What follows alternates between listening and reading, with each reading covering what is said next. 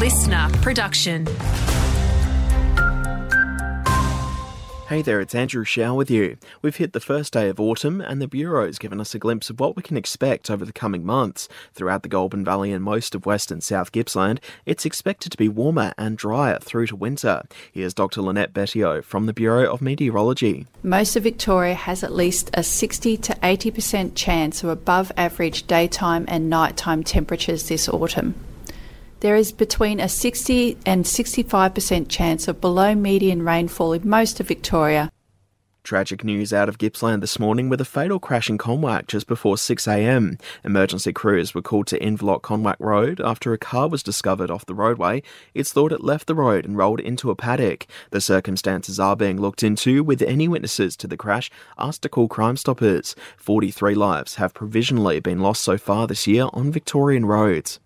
North End Bakehouse in Shepparton are making Australia's best hot cross buns. That's after they won the top gong at the Baking Association of Australia's Victorian Baking Show.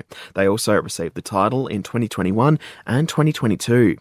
Briefly, Victorian public schools are getting less funding than they were 5 years ago. It's a shortfall of $150 per student, while Victorian parents consistently pay more for public schooling than any other state or territory.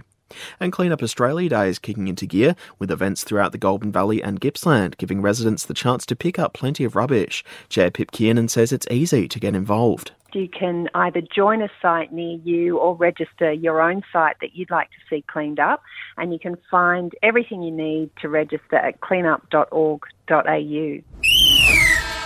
The final home and away round of the Hazeman Shield wraps up tomorrow afternoon. Caramomas have a job ahead of them when they resume batting against Kyabram. Elsewhere, Waiai have left Shep Youth with a task. The visitors currently sitting on 4 for 325. Katandra, meantime, are looking good. 50 runs in the bag as they chase down Nagambi's 124-run target.